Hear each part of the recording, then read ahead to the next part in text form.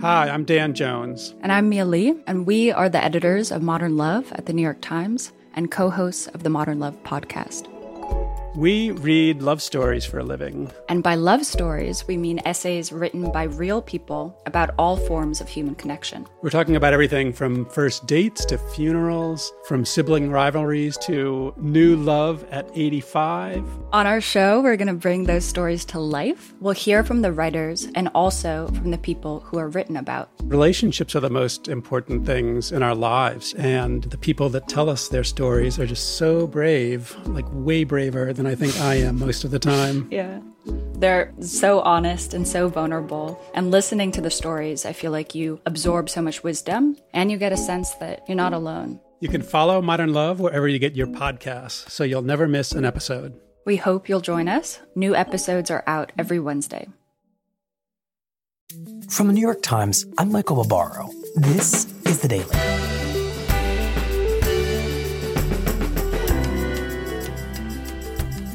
Today, across the U.S., protests are erupting against orders to remain at home and to restrict people's movements. Jim Rutenberg on who is behind those protests and what it is they stand to gain from them. It's Wednesday, April 22nd. Jim, tell us about these protests. Well, it starts a week ago, Monday, April 13th, kind of out of the blue, seemingly.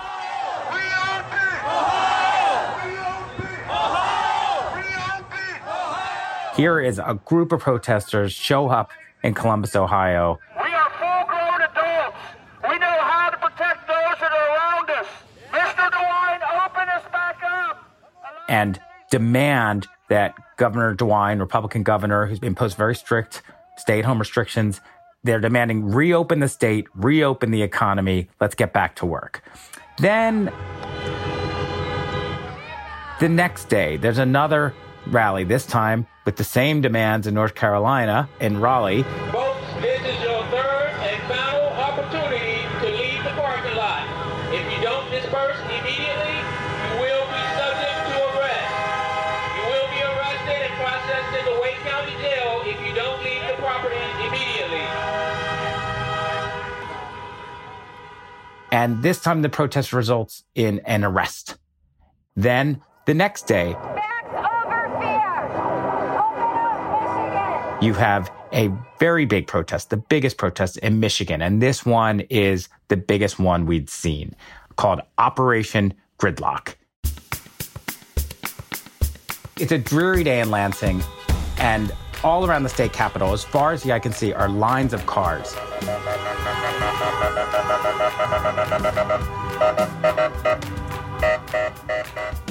Honking. Their passengers and their drivers chanting, freedom. Freedom is essential. Fear is a choice. Their windows open, signs saying, end the lockdown, freedom over tyranny. Even Pharaoh freed the slaves during a plague.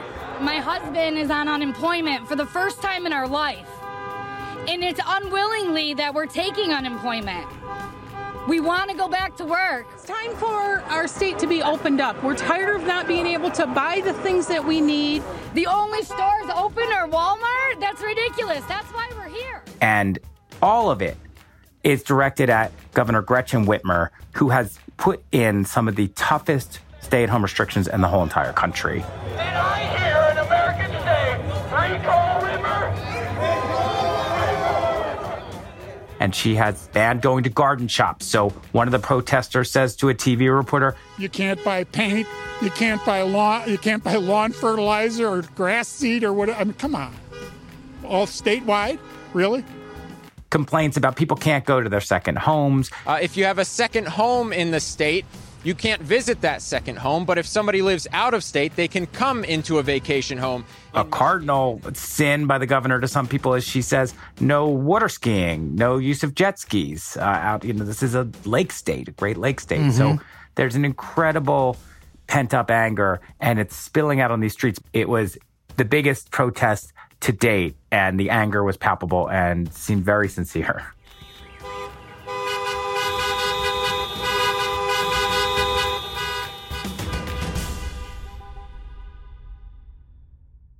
And Jim, was there a sense in places like Michigan that these grievances are legitimate? Some of these restrictions, for example, on jet skis, motorboats, home garden stores, felt unusual. Absolutely. And, well, on the one hand, though, let's keep one thing in mind. Michigan has been hit particularly hard. I mean, they have a tremendous public health burden, and the governor is trying to meet that. On the other hand, she has imposed some of the toughest restrictions in the country. And these are restrictions that go at the very heart of American freedom. You can't go to your own home. You can't leave your one home for another home. People from two different households can't commingle. I mean, these go against the kind of fundamental ideas about private property rights. So there's very understandable anger welling up over some of these, no matter what has motivated these restrictions.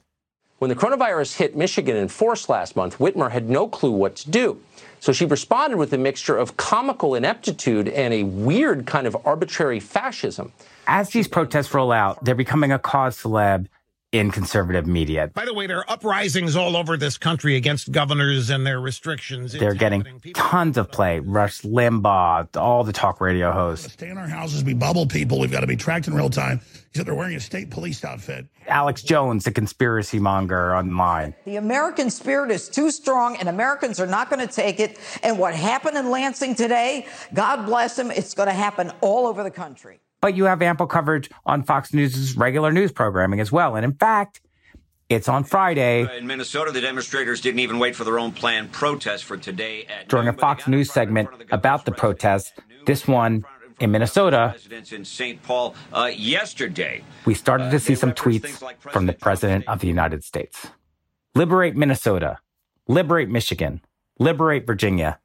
All in capital letters. So this is the president openly encouraging these protests. He's taken himself right to the front of the line. Right. It's around this point that I started to look at this and think this has the makings of a movement. Precisely. It's got everything that we've come to see in any modern political movement. It's crowds outside of state houses. It's the same sort of signage. It's a protest movement that's come together very, very fast and getting a lot of tension. And we start wondering, my colleague Ken Vogel and I, like, what's behind this movements? They take some organization. They take getting the word out to people and negotiating with the authorities on the street about, where the protesters can be, especially in these new conditions. So we start wondering, how is this all coming together? Certainly a movement, but all movements have organizational structures. What's going on here? And what did you find? Well, as we often find, it was complicated. It involved some familiar conservative activist groups playing major roles behind the scenes. Some of the conservative donors who we followed over the years were involved behind the scenes. There were many tentacles from Washington leading into these various state protests, basically driven by people whose main concern probably isn't solely whether you can go to the store tomorrow and buy some grass seed.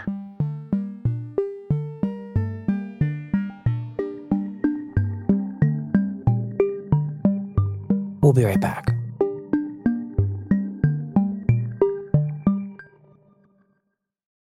When a world leader in power solutions pioneers technology, anything is possible. Trains powered by hydrogen, kids taking zero-emissions buses to school, earth movers driven by electricity, big engines made efficient by big data, face masks made from engine filter technology to help keep communities safe. This is Cummins technology. Go to Cummins.com to discover how Cummins is always innovating for a world that's always on. So, Jim, as you're trying to figure out who and what is behind these protests, where did you start? Well, the good news for us was at first we didn't have to do a ton of digging. It was right there in plain sight in Michigan. It turned out that one of the big groups that helped organize the protests, promote the protests, even speak for the protest was called Michigan Freedom Fund. And Michigan Freedom Fund has as its chairman a gentleman named Greg McNeely. It turns out Greg McNeely is very close to a big conservative family in Michigan that donates to a lot of conservative causes. the DeVos family. That family's activism in Michigan, especially around charter schools, is what led President Trump to hire one of them, Betsy DeVos, to be his education secretary. So this is a connection to the White House right there out in the open. Of course, Mr. McNeely said he was not coordinating with the White House, but the connections were right there in plain sight. And it really intrigued a lot of us. Okay, so what did you find next? Then we started looking at some of the Facebook posts for Operation Gridlocks. You know, Facebook posts for the Michigan protest, for the protest in New Mexico, for the Maine protest. And we noticed that the language for a lot of these promotions for them on Facebook is exactly the same. There's a line that runs through a couple of them. People always say conservatives never protest because they are too busy working. Well, guess what? You're not working, was the joke.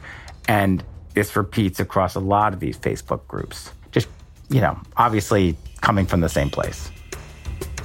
So we don't know where that same place is at this point. We just know that there's something going on here that's national in scope and involves some coordination.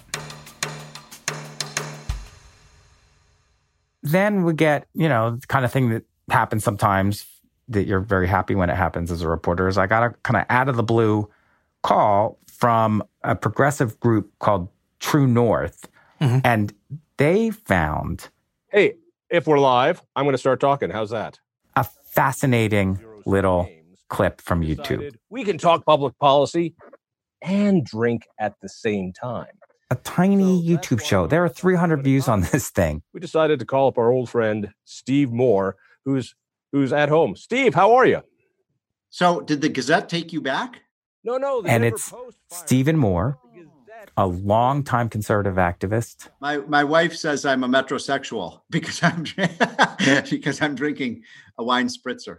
Oh my God. A one-time potential nominee for President Trump to the Fed board and a close sort of economic advisor to Trump from the outside. If we don't open the economy by May 1st, we are in really, really deep trouble. And he says, we saw more protests today. I'm working with a group in Wisconsin that wants to do a drive-in. I'm working with a group to organize a protest in Wisconsin. This is great. We have one big donor in Wisconsin. I'm not going to mention his name. And I told him about this. He said, Steve, I promise I will pay the bail and legal fees for anyone who gets arrested. And I've even got a donor lined up who's ready to pay the legal fees of anyone who gets arrested. So this is a great time, gentlemen and ladies, for civil disobedience. We need to be the Rosa Parks here and protest against these government injustices. I've asked These are the modern day Rosa Parks fighting for freedom and liberty. Wow. Yeah. Everybody here, let's raise a toast to Steve Moore. Thank you, gentlemen and ladies. Thank you, Steve. Thank you, Steve. Go Colorado. Go. All right,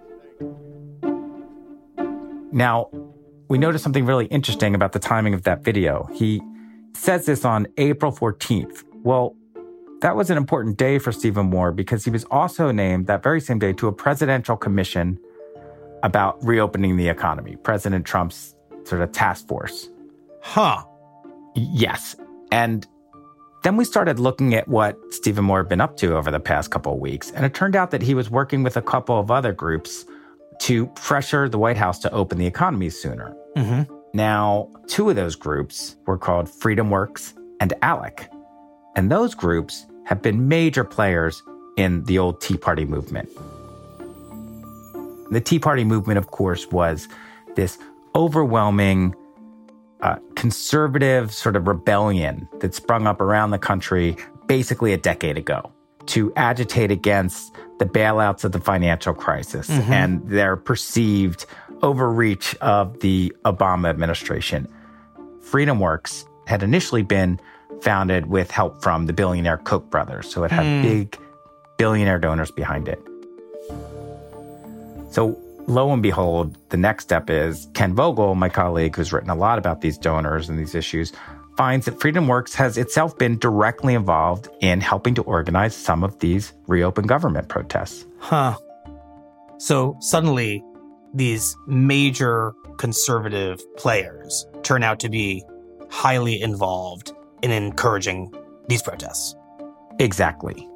And groups that had been through this before during the Tea Party and knew what they were doing. And then finally, it comes to our attention that a big law firm has come to the defense of a protester arrested in Raleigh. This firm is called Michael Best, and wouldn't you know it, this firm is very closely tied to the White House. It has among its ranks Reince Priebus, the former RNC chief and Trump White House chief of staff. It has a lawyer who's currently helping the Trump organization fend off requests from Congress for its tax information. And then it has an attorney who's currently, right now, working as a special counsel to President Trump's campaign. This firm just couldn't be more closely connected to the president. We spoke to the partner there in North Carolina who said there was no coordination here, but again, an uncanny connection to President Trump. So what you're finding, Jim, are wealthy conservative donors, well-established conservative activist groups, and some important figures that are connecting these protests or their promotion straight back to the Trump administration. Yes. And what do you make of that? You know, I guess what we do as reporters is we only stick to what our reporting shows. So what we don't have reporting, at least as of right now, showing that somehow this was a top-down, the White House has concocted this plot to create these protests that help the president. What we do have is people connected to the White House, at least in Mr. Moore's case, directly working with the White House, are helping these protests along, stoking them, providing them the financial wherewithal where they see they need it. Just these tentacles that kind of go to the president and to these major conservative groups that have long been on the scene trying to push against big government. And Jim, what is the interest of these conservative groups and activists in pushing, facilitating, encouraging, whatever word you want to use, these protests? I mean, to put it simply, what's in it for them? Well, the motivating factors are myriad, right? Part of this is these groups are supported by donors who want this economy open. They want to see cars on the road. I mean, have you seen the price of oil lately? They want people going into stores and buying products, the products they make. These donors are very much part of the economy in a very big way. So there's personal interest. There's philosophical interest. This is a movement born with the belief in personal freedom and government can't tell you what to do. But underlying a lot of it in terms of the big donor, big group side, there's also the fact that this whole crisis is potentially very damaging to President Trump's approval ratings. And ultimately, and this is the most important ultimate thing here, President Trump's re-election.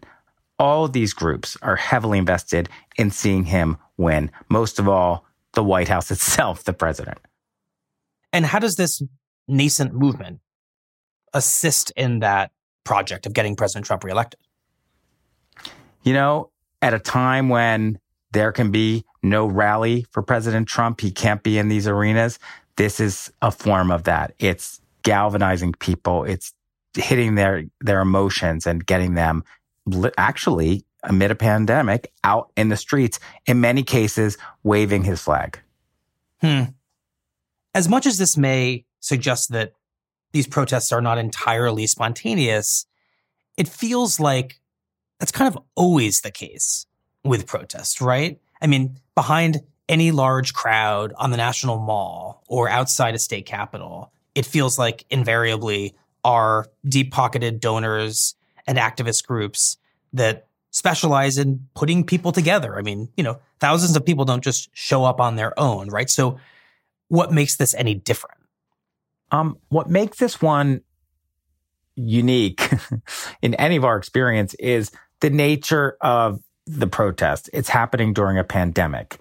And what is being encouraged here, and the organizers are very aware of this and trying to be careful about it, is go out in public around other people at a time when going out in public and being around other people has been deemed a threat to the public health. something that's going to get in the way of stopping the spread of this virus so that we can all get back to normal. Mm-hmm.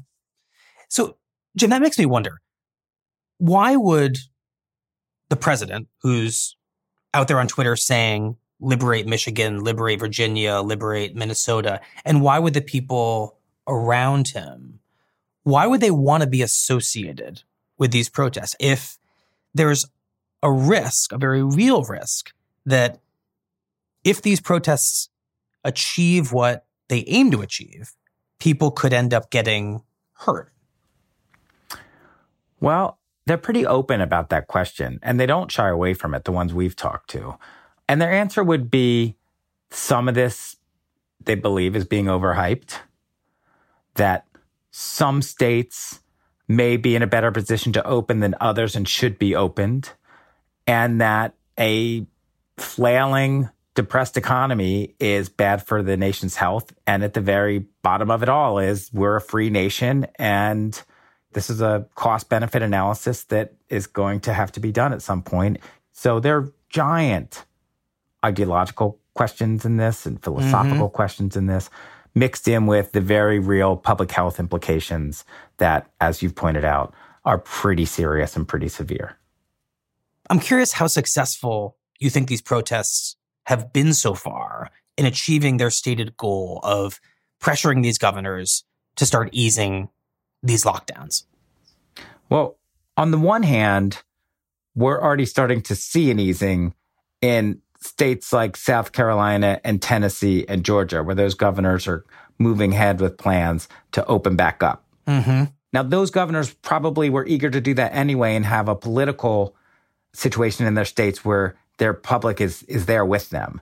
In Michigan, however, we see Governor Whitmer sticking to her guns. Mm-hmm. So I think one thing we really have to keep in mind here is, so far, this is not the Tea Party. It's not an overwhelming, huge protest movement that's going to make every governor buckle. And in polling, we're still seeing that majorities in this country support these stay-at-home orders and don't want to see the government rush too quickly to reopen everything. That said, if we've learned anything over the Trump era, it's that the loud minority can really dictate policy. And that's why we really have to keep an eye on these protests. They could tell us a lot about what's going to happen over the coming weeks and months in terms of this country getting back to some semblance of normalcy. And let's not forget, and what we've now learned is a lot of very powerful people are invested in seeing these protests continue and grow and ultimately succeed.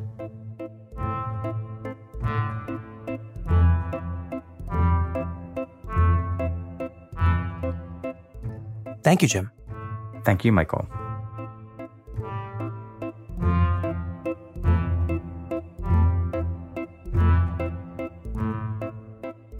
On Tuesday, the Attorney General, Bill Barr, said he would consider taking legal action against governors whose restrictions on their citizens' movements infringed on their constitutional rights. In a radio interview, Barr said that the Department of Justice would first seek to pressure the governors to roll back such rules, but would not rule out joining citizens' lawsuits to overturn them. Over the coming days, more protests against stay-at-home orders are scheduled in Missouri, Pennsylvania, Maine, Virginia, and Kansas.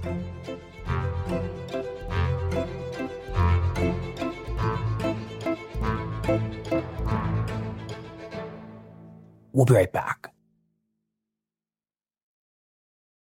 The FX original documentary Pride is a 6-part series from Emmy Award-winning Killer Films and Grand Jury Prize-winning Vice Studios.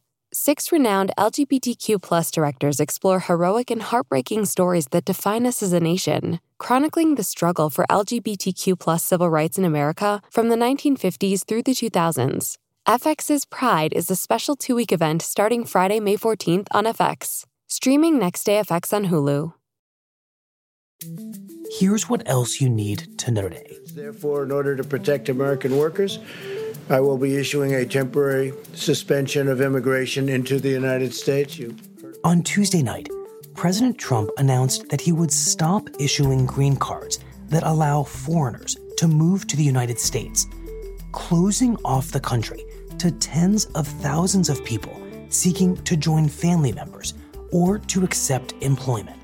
It would be wrong and unjust for Americans laid off by the virus to be replaced with new immigrant labor flown in from abroad. We must first take care of the American worker, take care of the American worker. Immigration advocates immediately accused the president of using the crisis to carry out a long-planned assault on the country's legal immigration system, a claim that Trump denied. And after days of negotiations, the White House and Congress reached a deal on a $484 billion relief package that would replenish an emergency loan fund for small businesses. That fund quickly ran out of money before thousands of companies could even apply. At the core of our agreement is $320 billion more for the Paycheck Protection Program, which is already saving millions of small business jobs and helping Americans get paychecks instead of pink slips. Under pressure from Democrats, the package also provides money for hospitals and coronavirus testing and requires that the Trump administration prepare a national strategy for testing. We don't have enough tests. That cry rings from one end of America to the other, to urban, suburban, rural, north, east, south, and west. We don't have enough tests. Well, now help is on the way because Democrats stood and fought for it. The House is expected to pass the same measure later this week.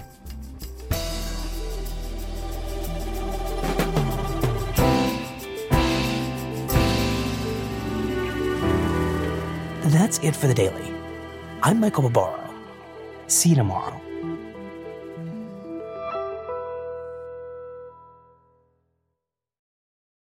Every meal we eat has a history and a future. And on Next Bite, a new podcast from Chobani, we'll hear from changemakers in the food world, like Native American chef Sean Sherman. I want the next generation of kids to have better access out there, and I want to see a lot of education around why their indigenous ancestors' knowledge is so important when it comes to that connection of the world, the connection to the plants. Hear how Sean is revitalizing indigenous foods on Next Bite, wherever you get your podcasts.